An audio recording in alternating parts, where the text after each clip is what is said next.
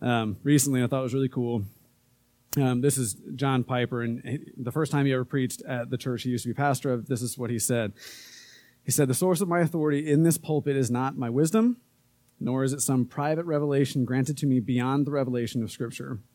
My words have authority only insofar as they are the repetition, unfolding, and proper application of the words of Scripture. I have authority only when I stand under authority. My deep conviction about preaching is that a pastor must show the people that what he is saying was already said or implied in the Bible, and I might add, by Jesus, okay? If it cannot be shown, it has no special authority. My heart aches for the pastor who increases his own burden by trying to come up with ideas to preach to his people.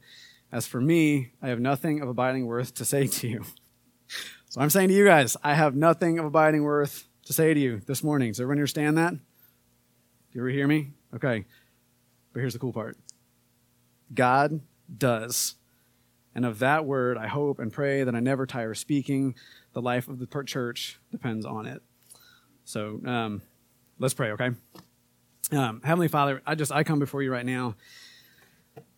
And God, I want to work out my salvation with fear and trembling because it is you who works in me to work and to will according to your purpose. God, I'm with fear and trembling because I don't want to do this on my own. I can't do this on my own, God. You are working in me to work and to will. And God, I want to get out of the way. I want to have you be the source of power and impact in my life, in the lives of those that I interact with. God, I even want you to be the source of love for other people inside of me, Jesus. I want to be so obsessed with, so satisfied by, so intimate and close to you all the time that it changes everything, Lord. And so there's nothing that I can say to these people, God, so I'm desperate right now. And I pray that you'd make them desperate, Lord God, to show up in this room. And I pray, Lord God, that you would display your glory through the pages of your word, through the things that we say, and that even as we're processing, God, display your glory to us right now and open up the eyes of our hearts, Lord God, not just so we can see it. God, the devil sees your glory. The devil saw your glory, but he doesn't treasure it. God, we need hearts opened, softened, cut into, Lord God, so we can treasure your glory, so we can see your infinite worth and treasure that because it's ours. And I just pray, Lord God, as we get into your word, you would open up the eyes of our hearts, Lord God, to hear these things and to change us. God, we want to be like you. We want to be with you. So, God, do a work this morning in the name of Jesus. So I'm going to read one more quote to you guys because I read this, and I've read it before. And actually, I posted part of this on Facebook the other day because I love it. But I'm going to read it again. This is Ian Thomas in his book, The Mystery of Godliness. And I'm like 3 chapters in, and I'm like nerding out so hard. He says, "The Christian life can be explained only in terms of Jesus Christ. And if your life as a Christian can still be explained in terms of you, your personality, your willpower, your gift, your talent, your money, your courage, your scholarship, your dedication, your sacrifice, or your anything, then although you may have the Christian life, you are not yet living it. If the way you live your life as a Christian can be explained in terms of you, what have you to offer to the man who lives next door? The way he lives his life can be explained in terms of him. And so far as he's concerned, you happen to be religious, but he is not. Christianity may be your hobby, but it's not his. There's nothing about the way you practice it which strikes him as at all remarkable. There's nothing about you which leaves him guessing, and nothing commendable of which he does not feel himself equally capable without the inconvenience of becoming a Christian." I think it's really challenging for me when I've read that, but it's also, and the reason I'm bringing it up is not to challenge us. I really want to encourage us. I need more shelves. Because in that is implied a promise that there is more to our Christian life than what we're capable of. And for me, that's super encouraging because what I'm capable of is somewhere down there in the fibers of the carpet, not even above the carpet. It's somewhere deep in the fibers of the carpet. And what God has for us and can do in us and through us and for us is, it would blow our minds. Like, I think we would just literally explode if we could fully comprehend all that we have in Christ. And I'll give you guys, this is just kind of cool. It's blowing my mind. This sermon has sort of technically been in the works since, what did I say, May? That trip. I was on this trip, and I think I told you guys about it. Remember when I told you, like, I hurt my back on that trip? But I had like this ridiculous joy. Like, this doesn't even make sense. People think I'm crazy because my back hurts, but I like keep laughing about it. Like, who's that psycho guy over there? That trip, I started reading the passage that we're going to be reading today. And the Lord started like teaching me some of these things. And it's like every week he's been teaching me more and more and more. And I think it was after that, Mike said, I'd like to have you preach. And God was like, this is the passage. I was like, oh, this is intimidating, but this is so exciting because like, God's been showing me so much. This morning, Marla was praying, and she basically gave like the outline of the entire sermon. So the worship team's good. We learned the song Yes and Amen, which the bridge talks about what we're going to talk about this morning, which blew my mind because it was like, I didn't know we were learning it. And then we started learning it. I never heard it before, heard the lyrics. I was like, God, this is so cool. You're teaching me more. But then we learned it this week, and I was like, oh my goodness, we're doing the sermon the same week we do this song. Anyway, it's just really exciting because the Lord is doing something. God is sovereign. God is moving in ways that, like, they're literally blowing my mind. So I read that that quote to you because I'm excited. Like, I'm so excited for what we're going to look at, and I'm so excited for you guys because I know that there are hard things going on, and there are hard things you guys are up against, and that is the devil trying to rob you. But my God is sovereign, and the devil can't touch that. Even the stuff that you're going through right now, watch, because God is going to use that and turn it around to do something amazing and bring you greater satisfaction and joy in your life than you could ever comprehend. And that's the devil's attacks that he's using to do that. Isn't that so cool? Isn't that so cool? Just like Joseph, like that's the kind of like the picture that I see sometimes when I'm like seeing what you guys are going through, because it was hard, impossible. And then God used those situations to save the nation of Israel, to bring us Jesus, okay? If the nation of Israel had starved, we wouldn't have Jesus like he promised. Joseph went through these horrible things. God attacked him. Give up on God, give up on God, give up on God. I was like, okay, yeah, play your games, Satan. I got this. Joseph, I got you, buddy. And he did something amazing, and it's just so cool. So let's just read. Hebrews 4 is where we're at. I'm going to stop. I'm going to use up all my time nerding out about the stuff we're going to look at without looking at it. All right, actually, go to Hebrews 3. We're going to start with verse 15. Okay, so as it is said, today, if you hear his voice, do not harden your hearts as in the rebellion. For who are those who heard and yet rebelled? Was it not all those who left Egypt led by Moses? And with whom was he provoked for 40 years? Was it not with those who sinned, whose bodies fell in the wilderness?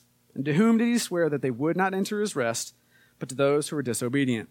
So we see that they were not able to enter because of unbelief. Therefore, while the promise of entering his rest still stands, let us fear lest any of you should seem to have failed to reach it. For good news came to us just as to them, but the message they heard did not benefit them, because they were not united by faith with those who listened. For we who have believed enter that rest, as he has said, as I swore in my wrath, they shall not enter my rest, although his works were finished from the foundation of the world. For he has somewhere spoken of the seventh day in this way, and God rested on the seventh day from all of his works, and again in this passage he said, they shall not enter my rest. Since therefore it remains for some to enter it, and those who formerly received the good news failed to enter because of disobedience, again he appoints a certain day, today, saying through David so long afterward, and the words already quoted, today, if you hear his voice, do not harden your hearts. For if Joshua had given them rest, God would not have spoken of another day later on. So then, there remains a Sabbath rest for the people of God, for whomever has entered God's rest has also rested from his works, as God did from his. So all of that leads up to this. You guys ready? Let us therefore strive to enter that rest, so that no one may fall by the same sort of disobedience. For the word of God is living and active, sharper than any two-edged sword, piercing to the division of soul and of spirit, of joints and of marrow, and discerning the thoughts and intentions of the heart. Is that awesome? Yeah? All right, so here's what I'm going to do, okay, for this sermon. I'm going to go again through the passage, and I'm going to just point out things I thought were interesting, and I'm going to ask a billion questions, okay? Does that sound good? Just things as I was reading, these questions came into my head. God, why did you word it that way? Why did you say it that way? What's this about? What's going on? Okay, so I'm going to ask a bunch of questions, and then we're going to dig in, and we're going to find some answers, and I think it's going to be super exciting. You guys ready? Yeah, no, yeah. I have answers. I'll ask questions, but we're going to find answers in the scripture, okay? And I'm going to try to show you guys, okay? So, going back to the beginning. As it is said, today, if you hear his voice, don't harden your hearts. That passage he keeps quoting is in Psalm 95. So, as I was reading, okay, I'm kind of curious, what's that psalm about? What's he saying? What's the context? So, we're going to look at that later, okay? Another thing I'm going to kind of point out as we go through this, there are a lot of logical connectors in here. I don't know if that's a technical term, but that's what I call it in my head. Things like for, therefore, so that. And honestly, I'm really trying to understand Hebrews, and I'm going through it, and it's wicked confusing because he has a billion of those, and they're all over the place. So he's building this huge chain of logic through the whole book, and everything's connected, and it's oh, my brains. But I think we're going to find some really cool things in here, okay? So I'm going to kind of highlight those a little bit as we go. Okay, so don't harden your hearts. For all these guys hardened their hearts, and what happened? They didn't enter the rest, right? So we don't want to harden our hearts because we don't want to be like them, because what happened to them was bad, right? Does that make sense? A couple of things I want to point out. Look in verse 15. Do not harden your hearts. He uses a couple of things to describe the people, okay? In verse 15, he says they hardened their they hardened their hearts. Does everybody see that? Yeah? Okay. Now look in verse 18. What were they in there? They were not able to enter the rest because they were disobedient. Does everybody see that at the very end of verse 18? Okay, so 15 he says they had hard hearts. 18 says they were disobedient. Okay? 19 says, why were they not able to enter the rest? Because of unbelief. Okay. I thought that was interesting because I was like, God, why did you word it that way? Because you seem to say the reason they couldn't enter the rest was because of, and then you say three totally different things. Because they had hard hearts. Well, actually, they couldn't enter because of disobedience. Actually, they couldn't enter because of unbelief. Why does he word it that way? Why does he keep saying it? What you guys think about that? I'm not going to answer it yet. All right, keep going. Chapter 4, therefore. So what he's saying is all this stuff. We don't want to be like these guys. They didn't enter the rest that God had for them. So because of that, because of this idea I've just made, therefore, while the promise still stands, we don't want to miss it. They missed it. I don't want to miss it, right? This is a big deal. Okay, so that's raising a bunch of questions for me because, okay, that was the promised land. The rest that they had was the promised land. What does that mean for me? What is he getting at here? I don't want to go to Canaan. I want to live in Florida. What are you saying, God? What's the deal here? Okay, so then he says in verse 2, for good news came to them just as to us, but it didn't benefit them because they had no faith. Okay, so now we're getting deeper into this. Okay, they responded wrong because they had good news given to them, right? Which was, I'm assuming as I'm reading this, the promised land. We'll look at that, okay? Okay, that was the good news they had. They didn't have faith. So that's a fourth thing now. They had hard hearts. They disobeyed. They had unbelief. They didn't have faith. Okay, I think it seems like God's painting a picture here. Okay, so, okay, cool, whatever. Keep going. Verse 3, for we who have believed enter that rest. He's now drawn a correlation between the promised land and the rest that the author and somebody else has. Does that make sense? Okay, so what is the promised land? What is it about that correlates to the rest that we can enter in right now? God, I'm getting kind of confused, but kind of excited because this seems like you're doing something here. Could you be building a Christophany, like a Old Testament picture of Jesus that we get to look at now? We'll get to that in a minute. Okay? So we're going to keep going down. Verse 6. Since, therefore, it's another big deal. So all this stuff, the promised land somehow correlates to the rest that we have. Faith, obedience, belief, soft hearts, all that somehow plays into this. Therefore, it does remain for some to enter it. And I skipped verse 4. So he's talking about verse 4. He says God had a rest too. So this is super confusing to me as I'm reading through this. Okay, so our rest is like the promised land. Well, verse 4, somewhere he's spoken of the seventh day. So God has a rest too. So what are you saying? Which rest is it? Somehow, the rest of the promised land correlates to God's rest on the seventh day, which somehow relates to our rest. And then, I don't know if do you guys remember at the end it said there's a Sabbath rest for the people of God? So he uses a lot of terms for this idea of rest, okay? So it seems to me like he's using a lot of different analogies to say we have a rest without explicitly laying out all the details of said rest. So it's okay. Keep in mind though, he wrote these to Hebrews, right? The Hebrews, the Israelites of that day, would have known a lot of the stories that we're going to look at, okay? So for him, in saying all these things, he was probably painting a very vivid picture for these people, provided the Holy Spirit was opening their hearts to hear, But we're going to get into that because I want us to be able to have the vivid picture that he's painting here. To me and to you guys, this may seem super confusing because it's author of Hebrews, which one is it? Is it the promised land, or is it the Sabbath rest, or is it God's rest on the side? I don't know what you're saying right now. We'll get to it. It'll be exciting. It's super cool. Okay, so I'm going to go down to verse 11. All of this, let us therefore. So again, he's building a case. All of this stuff leads up to this, okay?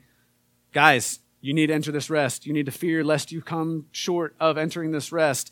These guys didn't enter that rest. These guys didn't enter the rest because of all these things. Please hear what I'm saying. Strive to enter that rest so you may not fall by the same sort of disobedience. It seems really, really important that we enter this rest. For verse 1, he says, fear lest you fall short of entering that rest. Verse 11, he implies that there's a risk here that if you don't enter this rest, you could fall by the same sort of disobedience that the people that didn't enter the promised land, and we're going to look at this, they fell because of the same disobedience, because of those four things. I don't think anybody in here wants that to happen to them, okay? I'm not trying to make anybody be afraid right now. What I'm trying to communicate is this is serious, okay? So don't read this passage and be like, this would be cool some days. This is serious. And he's trying to make this really strong point. This is serious. Don't miss this. This rest is important. Don't skimp over this. Don't skip to the good parts of Hebrews. If you have a favorite part of Hebrews, I don't know if you have a favorite part of Hebrews, but this is important, okay? And what I'm going to get at is I really feel God has given us a really cool picture in here of what this means, and that this is for us, and this is a promise, and this is for believers. Now, there's rest for us. Doesn't rest sound exciting? Doesn't that just sound good? Yes, rest. Enter that rest. He doesn't say enter it and get out. It's not come in and come out. It's enter. We as believers have a lasting rest that by his language here is not future. While the promise of his rest stands, let us enter it right now. Right now. So this isn't even talking about, heaven. Well, I'm going to make it to heaven and I'll rest then. No, this is important. We're going to get that this is important. I feel okay. All right. But then this part has always hurt my brains forever. But in preparing this sermon, God showed me a really cool verse, and it kind of opened it up for me, and I'm really excited to share it. For the word of God, verse 12. For the word of God is living and active. That's our favorite, you should read the Bible because, right, verse. Why on earth is it in here when it's talking about rest? That makes absolutely no sense to me. Can we please put a chapter heading there or skip to chapter 5? This doesn't make sense. This hurts my brains. It's there for a reason. I want to know why. You guys want to know why? Yeah? Okay. All right. So this is what we're going to do. We're going to go to Psalm 95. I want to hear what the deal is with this chapter that he keeps quoting, and we're going to look at this a little bit.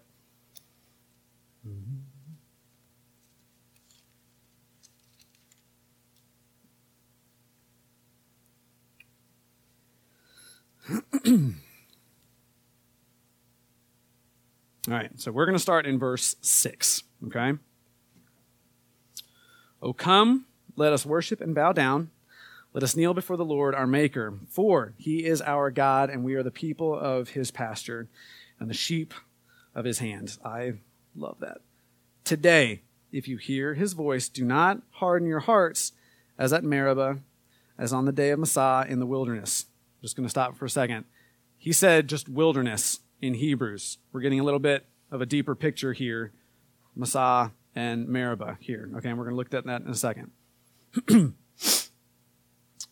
When your fathers put me to the test and put me to the proof, though they had seen my work For 40 years I loathed that generation and said, they are people who go astray in their hearts, and they have not known my ways. Therefore I swore in my wrath, they shall not enter my rest. One, this is going to be a springboard into looking at these passages about the water and the rock, which is what those two locations reference. The other thing I just want to highlight is in verse 10. They have gone astray in their heart, and they have not known my ways. So my challenge to you guys is, one of my challenges to us this morning is, do we know his ways? And I'm not talking about, do you know how to live the godly, holy Christian life? Okay? They had the law and the commandments. Okay? Those people had the law and commandments. He's not just talking about, okay, you don't know my rules, guys. God made sure they knew the rules. Like, people died if they didn't know the rules. Okay, they knew the rules. They didn't know God's ways. They didn't know how he operated. They didn't understand his heart for them. They didn't understand how he does things. And I think that's going to be key for us this morning. If you're coming in this morning and you don't know God's ways and you have that kind of twisted up in your brain, it's going to make it difficult for you to be able to respond to the Lord the way he wants you to respond. It's going to be difficult for you to trust in the Lord the way he wants you to trust, okay? So real quick, go to Exodus 17. We're going to go through these quickly only because I just want to touch on them because we have other things I want to kind of get at. Water from the rock. I don't know if you guys recall this story, but this is they've just crossed through the Red Sea, okay? They're in the wilderness. They're on the way to the promised land. They are already complaining against God, saying they wish they could go back to Egypt because they are thirsty. Oh, Moses, why did you lead us out here to die in the desert of thirst? Why did God do this to us? We watched the Studio C last night, and it's like making fun of that. Is this manna gluten-free? Is that free-range quail that God gave us? Like, they're already complaining. God just delivered them from 400 years of slavery, parted a sea, delivered them through, and then buried all of the things that held them captive at the bottom of the ocean forever, which is such a cool Christophany too, because think about that. We're baptized into Jesus, and everything that held you captive before is buried at the bottom of the ocean, dead forever. Dead forever. Can those horses come up out of the water? No. Okay, the ocean crashed down on them. All the things that held them in bondage are dead. Anyway, in this passage, I'm actually not going to read it because of time, but you can see it, and if you want to put that in your notes. Here, God says, okay, Moses, I hear them complaining. I hear them distrusting me. I want you to go, and I want you to strike the rock at Horeb with your staff. And this is so cool. He strikes the rock, and water comes gushing out. The water, or the rock, was stricken to provide provision for the people, for what they needed. Does that remind you of anybody else who was stricken? Jesus? Oh, it's a Christophany. The rock, he struck the rock so that they could have water to live. Jesus was struck for us to live. Isn't that cool? Now, this is why this is, I think, really, really important. One, the people's hearts they're wicked and stubborn because they will not trust God. They're out in the middle of the desert. God just did miracles that blew their minds. I mean, all of the plagues, the ocean, everything. God did all that to lead you out in the desert and kill you by thirst. That's logical. God definitely works that way. They didn't know his ways. They're out in the middle of the desert, and they thought God was going to kill them out there. They didn't understand God's way. No, I'm not going to kill you out in the desert. I just saved you so you could live life abundantly, which is us. How many times have God comes through in big ways, and I come into an impossible situation, and I reckon that situation according to what I am capable of. They couldn't get water. There was no water source. There was just sand. How many times have you gone into a situation and said, man, I can't do this. Why would God bring me to this situation? You're so unfair, God. You know I can't do this.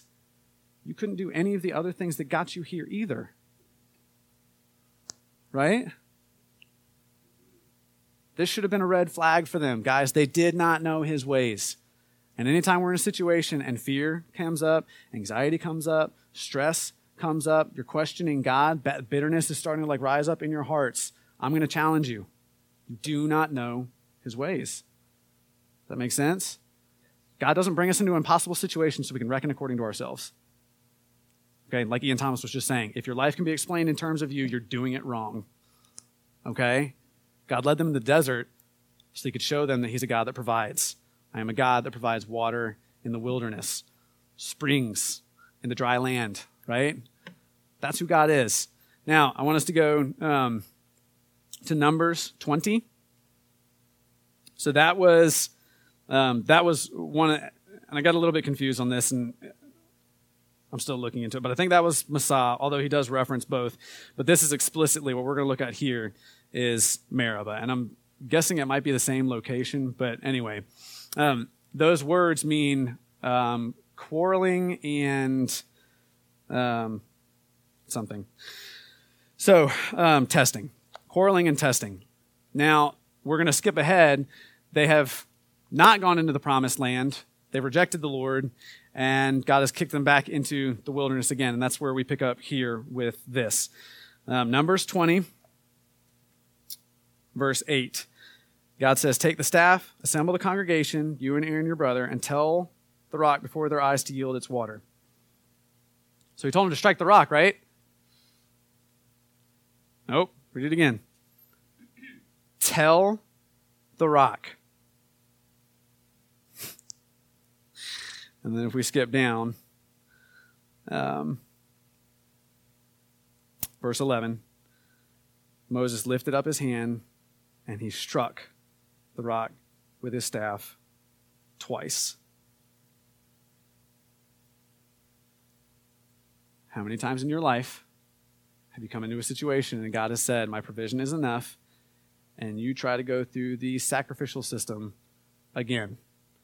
That rock was already struck. That punishment was already done.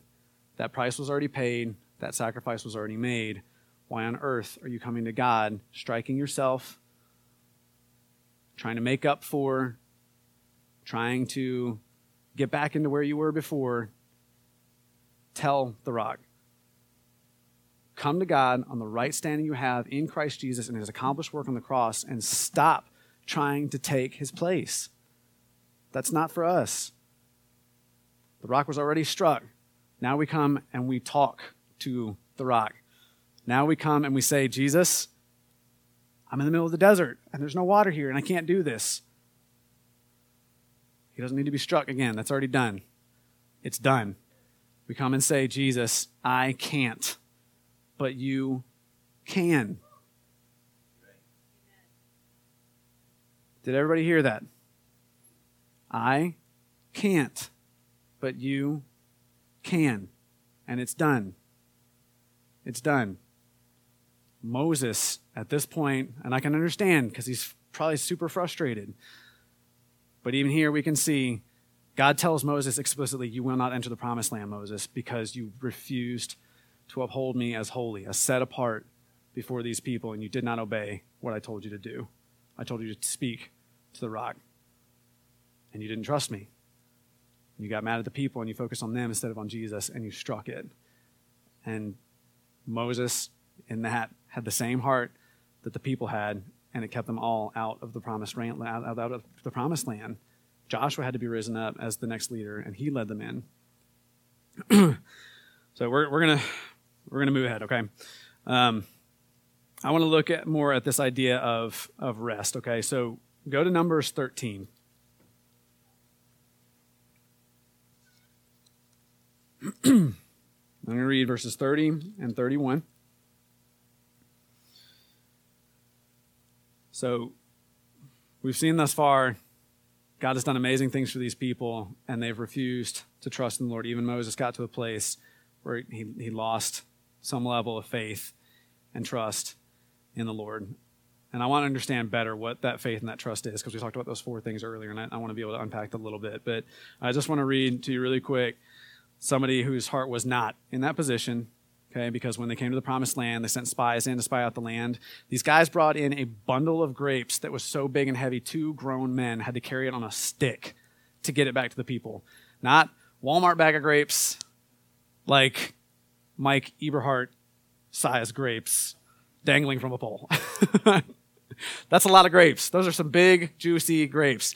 That was the land that God had promised them, okay? This is what Caleb says, verse 30.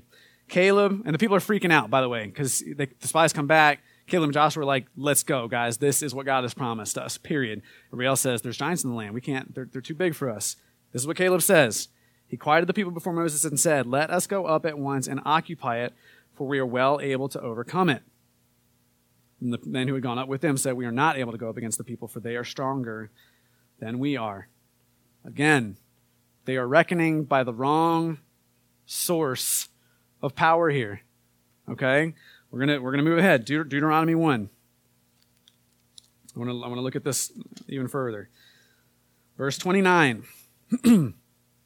Then I said to you, do not be in dread. This is Moses talking to the people. Do not be in dread or afraid of them. And Sax, I'm going to show that picture here in a second, so you can get that. Can you get that ready? Deuteronomy 1:29. Then I said to you, do not be in dread or afraid of them. The Lord your God who goes before you, talking about the ways of the Lord, he goes before you. He will himself fight for you, just as he did for you in Egypt before your eyes. And in the wilderness, where you've seen how the Lord God carried you, as a man carries his son, all the way that you went until you came to this place. Yet in spite of this word, you did not believe the Lord your God, who went before you in the way to seek you out a place to pitch your tents, in fire by night, and the cloud by day, to show you about what way you should go. All right, Saxon, can you bring up that picture?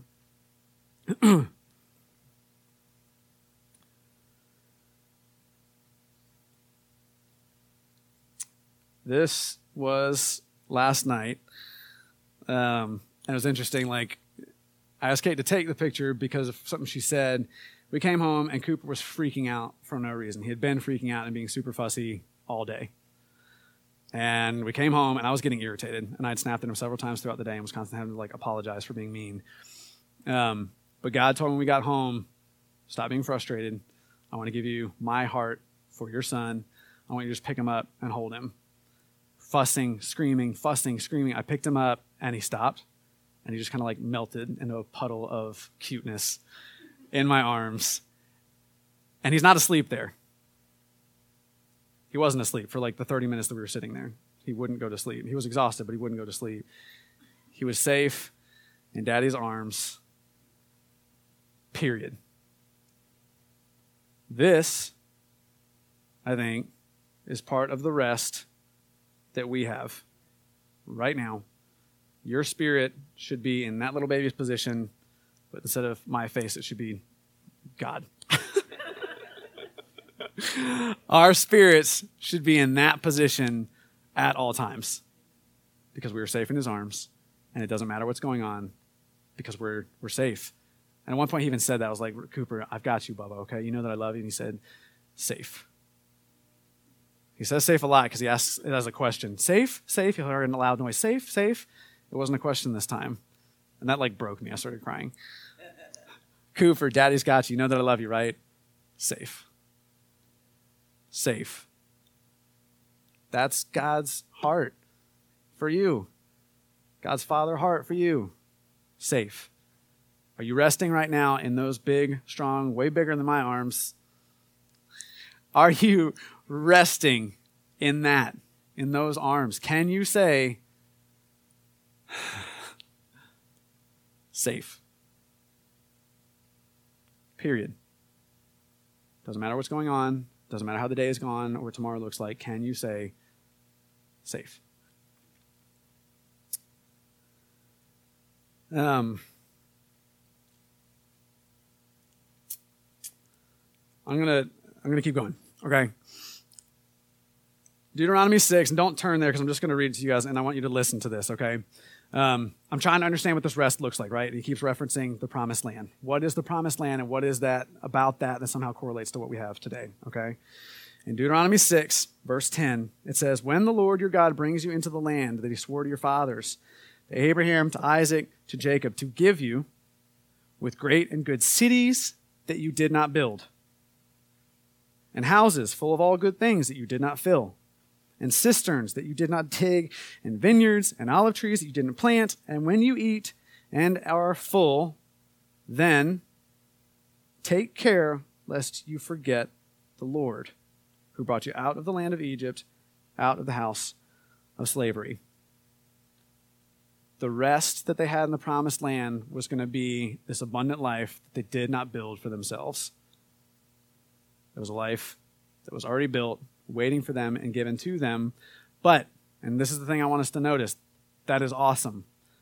But that is not the point, because he makes it clear at the end of this passage that that is not the point. But be careful so that you do not forget what? The Lord. Okay? The point is not to bring you into the promised land so you can enjoy these good things in and of themselves. Ever. Okay? And I'm going to challenge us as a Christian today. God does not give us things like health, relationships, the longevity of life for our children. He doesn't even let us meet our children sometimes. He doesn't have money or a job or caffeine or food or marital love or fun. Those things he gives us sometimes, but they are not the point of life. They are not why we're here. They are not the goal even. And I'm gonna even say, and I could be wrong, and if I'm wrong, I apologize, but I'm really starting to think that even heaven will have all those things, but that's not the point. It's not. They're secondary. God is the point. God is what it all leads up to, which means if God is the treasure, and God is the thing that all of this is leading up to, what's going to happen when you lose your health, your loved one, your baby, your job, a relationship, stuff, money? That will be hard, and there will be sorrow, and there's weeping for that. But that's not your treasure. That's not what you're here for. And what we're going to get at is that's not what brings you satisfaction. Okay? None of these things will make you happy. Okay? So losing them should not rob you of your happiness. Even in the midst of sorrow, there should be some level of joy. And I don't exactly know how that works. I feel like I got to taste that a little bit on the trip when my back was hurting. God allowed my health to be taken away and comfort to be taken away. But there's still this weird joy, and I think part of it had to do with satisfaction in Jesus.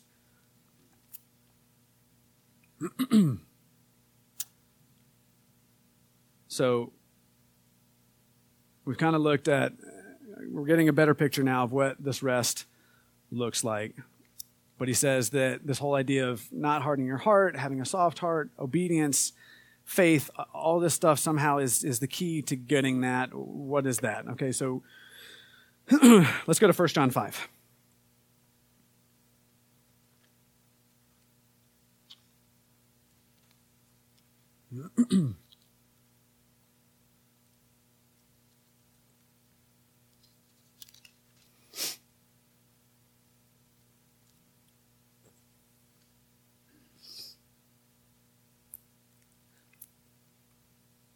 Five 3 says, "For this is the love of God, that we keep his commandments. And his commandments are not burdensome. For everyone who has been born of God overcomes the world, and this is the victory that has overcome the world, our faith." Okay, that's interesting. Go to John 14.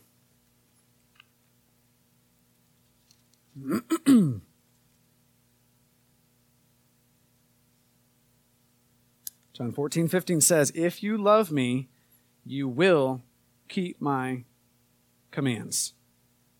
Okay, obedience was key in that passage in Hebrews. And these authors are saying that faith is key to obedience, which we kind of saw in the passage in Hebrews, and love is somehow key. Okay, this passage in John 14, it does not say, it's not like some guilt trip. Okay, if you really loved me, like the mom guilt trip, like, or the dad guilt trip, because I've done it with if you loved me, you wouldn't put me through this, right? If you loved me, you would do this.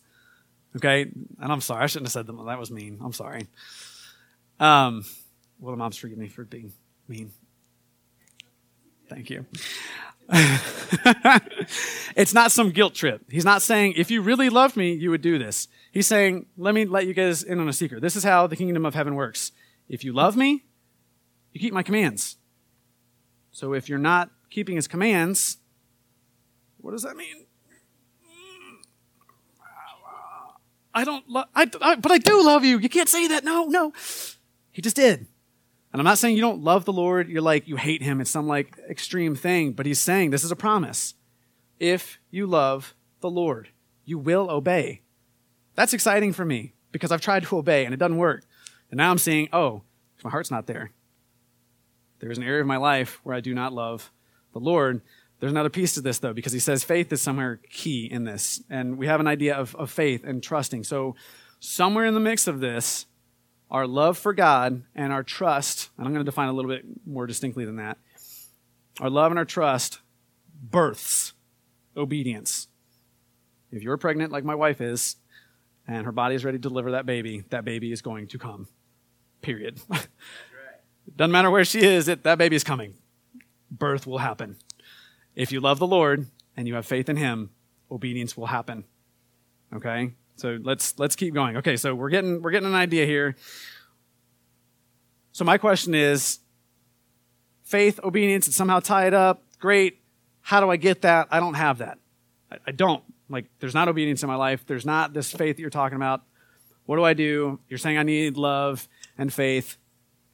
So let's do 5 things that can fix your heart. No, it doesn't work that way, right? So here's what we're going to do, though. I hope this blows your mind because my brains were all over the dining room the other day.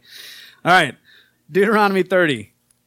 I love the book of Deuteronomy after this because it's like all these awesome passages are in here. All right, Deuteronomy 30. Okay. Verse 6. I can't. Like, this is so cool. 30 verse 6. And the Lord your God will circumcise your heart and the heart of your offspring so that. Why is he going to circumcise their hearts? Why? He answers it. So that you will love the Lord your God with all your heart and with all your soul, that you may live. Guess what? You can't circumcise your own heart. Who does that? God does that. Okay, now this is where I freaked out.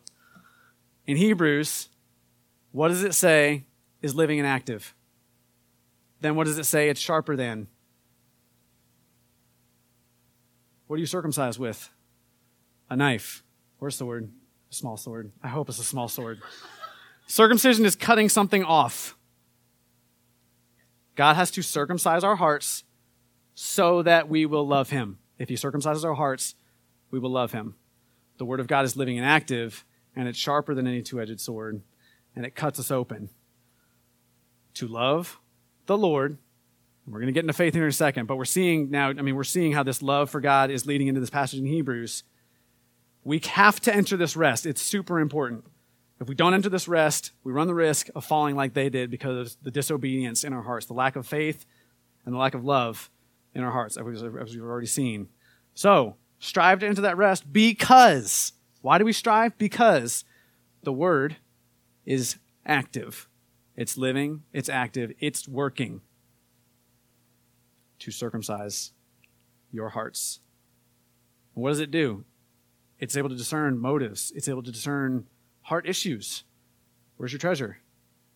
Where's your satisfaction? God just took away your health, and you were cursing him for it. Or at the very least, in your mind, there is this secret bitterness that you're holding against him. God, you're not being fair.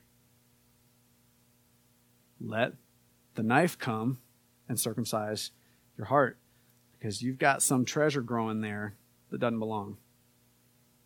And I think that's really exciting that we can come to the Word. And here's the part that we're going to get into. It's not just come to the Word so that God can show you what's wrong with you and fix it. We'll keep going. I'll get in that in a second. Hebrews 11:1. I'll just read the passage so you can see it.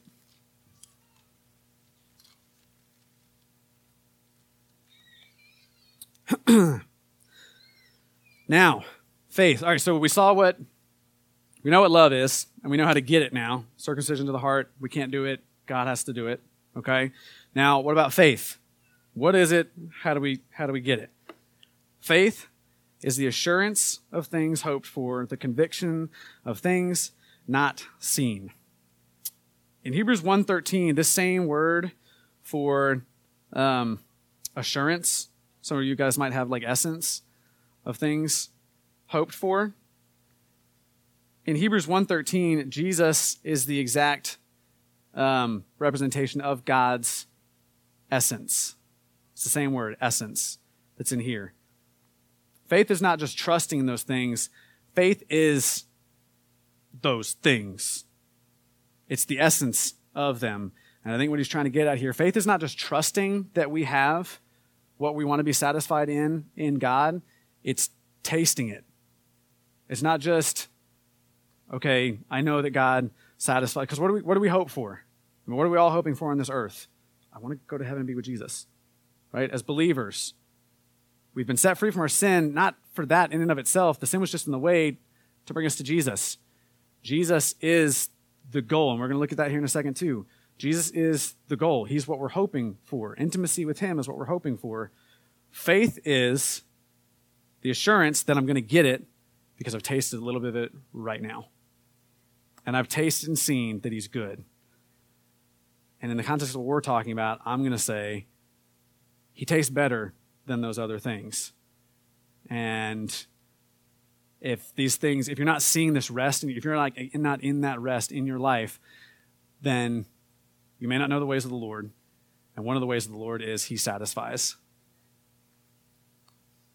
So if right now, like something is being taken away and it's really wrecking your world and you can't get back up again, I'm extending to you, there is a treasure that's better than what you lost.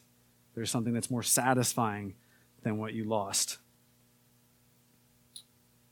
I want us to look at Matthew 13. I want us to see this here. This idea of treasuring, this idea of value, this idea of satisfaction. I don't want you guys to just take my word for it. It's here, and I think it's really, really cool. All right, 44 through 46. The kingdom of heaven is like treasure hidden in a field which a man found and covered up. Then in his joy he goes and he sells all that he has and he buys that field. Again, the kingdom of heaven is like a merchant in search of fine pearls who on finding one pearl of great value went and sold all that he had and bought it. We're going to look at this passage in a second, but one of the Psalms says your love is better than life. That's everything. He's better. These guys in this parable sold everything to get the treasure in the field. That one treasure was greater than anything they'd ever known, anything they'd ever had. It was more satisfying. In their joy, they sold everything they had. Their joy. It wasn't begrudgingly, I guess I'll give this up for God. Take it. I got Jesus. Who cares? I've got the treasure that beats all treasure. And what I want to extend to you, I don't want you to walk away from this feeling guilty. I want you to feel encouraged that there's a promise in here, that there's a treasure that's greater than anything you've ever known. And if that treasure has not changed your life, if seeing Jesus and his infinite worth and his infinite love and his infinite provision for you has not changed the very essence of your being, there's more to see. If you have tasted a little bit of that, and you do have faith because you've tasted the satisfaction that Jesus is, him, not his gifts, him, there's more, because the word infinite implies that we cannot reach the end of it. So if you're a believer and you have tasted it, do not sit still. There's more. There's more treasure. And it's super exciting. Okay, I'm going to just read these. I want everybody to just kind of hang out for a second. Okay, don't read it. And if you want the references, come and ask me later. I just want everybody to listen. Okay? Because in the Psalms, we get some really vivid language of this idea of being satisfied in Jesus above everything else. Okay? Yes. Okay. So, you guys ready? Okay. You make known to me the path of life. In your presence there is fullness of joy. Fullness. Like your joy capacity is full. At your right hand are pleasures forevermore. Right now. There's another one. For our heart is glad in him because we trust in his holy name. Then I will go to the altar of God, to God my exceeding joy, and I will praise you with the lyre, O God, my God. I have trusted in your steadfast love. My heart shall rejoice in your salvation. They feast on the abundance of your house, and you give them drink from the river of your delights. For with you is the fountain of life. In your light we see light. O God, you are my God. Earnestly I seek you. My soul thirsts for you. My flesh faints for you, as in a dry and weary land where there is no water. So I have looked upon you in the sanctuary, beholding your power and glory. Because your steadfast love is better than life, my lips will praise you. But may all who seek you rejoice and be glad in you. May those who love your salvation say continually, great is the Lord. Whom have I in heaven but you? What's waiting for us in heaven? Jesus. How about all this other? Yeah, okay, whatever. Jesus is going to be there. Who cares? Jesus. And there's nothing on earth that I desire besides you. My flesh and my heart may fail, but God is the strength of my heart and my portion forever. Satisfy us in the morning with your steadfast love, so that we may rejoice and be glad all our days. Blessed is the one you choose and bring near to dwell in your courts. We shall be satisfied with the goodness of your house, the holiness of your temple. There is an intimacy with Jesus that we have promised here that changes everything. Okay? If your heart does not love the Lord, if your language does not, if the language of your heart does not reflect these things, rejoicing and satisfaction and joy and gladness, even in the face of sorrows. Paul, shipwrecked, stoned to not mostly dead. Okay, horrible things.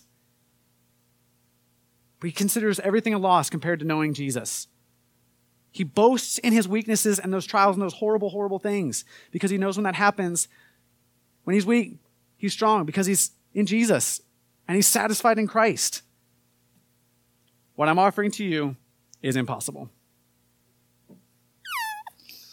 This whole sermon, all these things that are promised, cannot happen. You cannot experience joy. That doesn't make sense. It doesn't make sense that you can have just been stoned almost to death and walk away rejoicing. It doesn't make sense that Paul and Silas they're whipped, bareback whipped, bleeding, half naked in a cold prison cell, dank, wet, on the floor.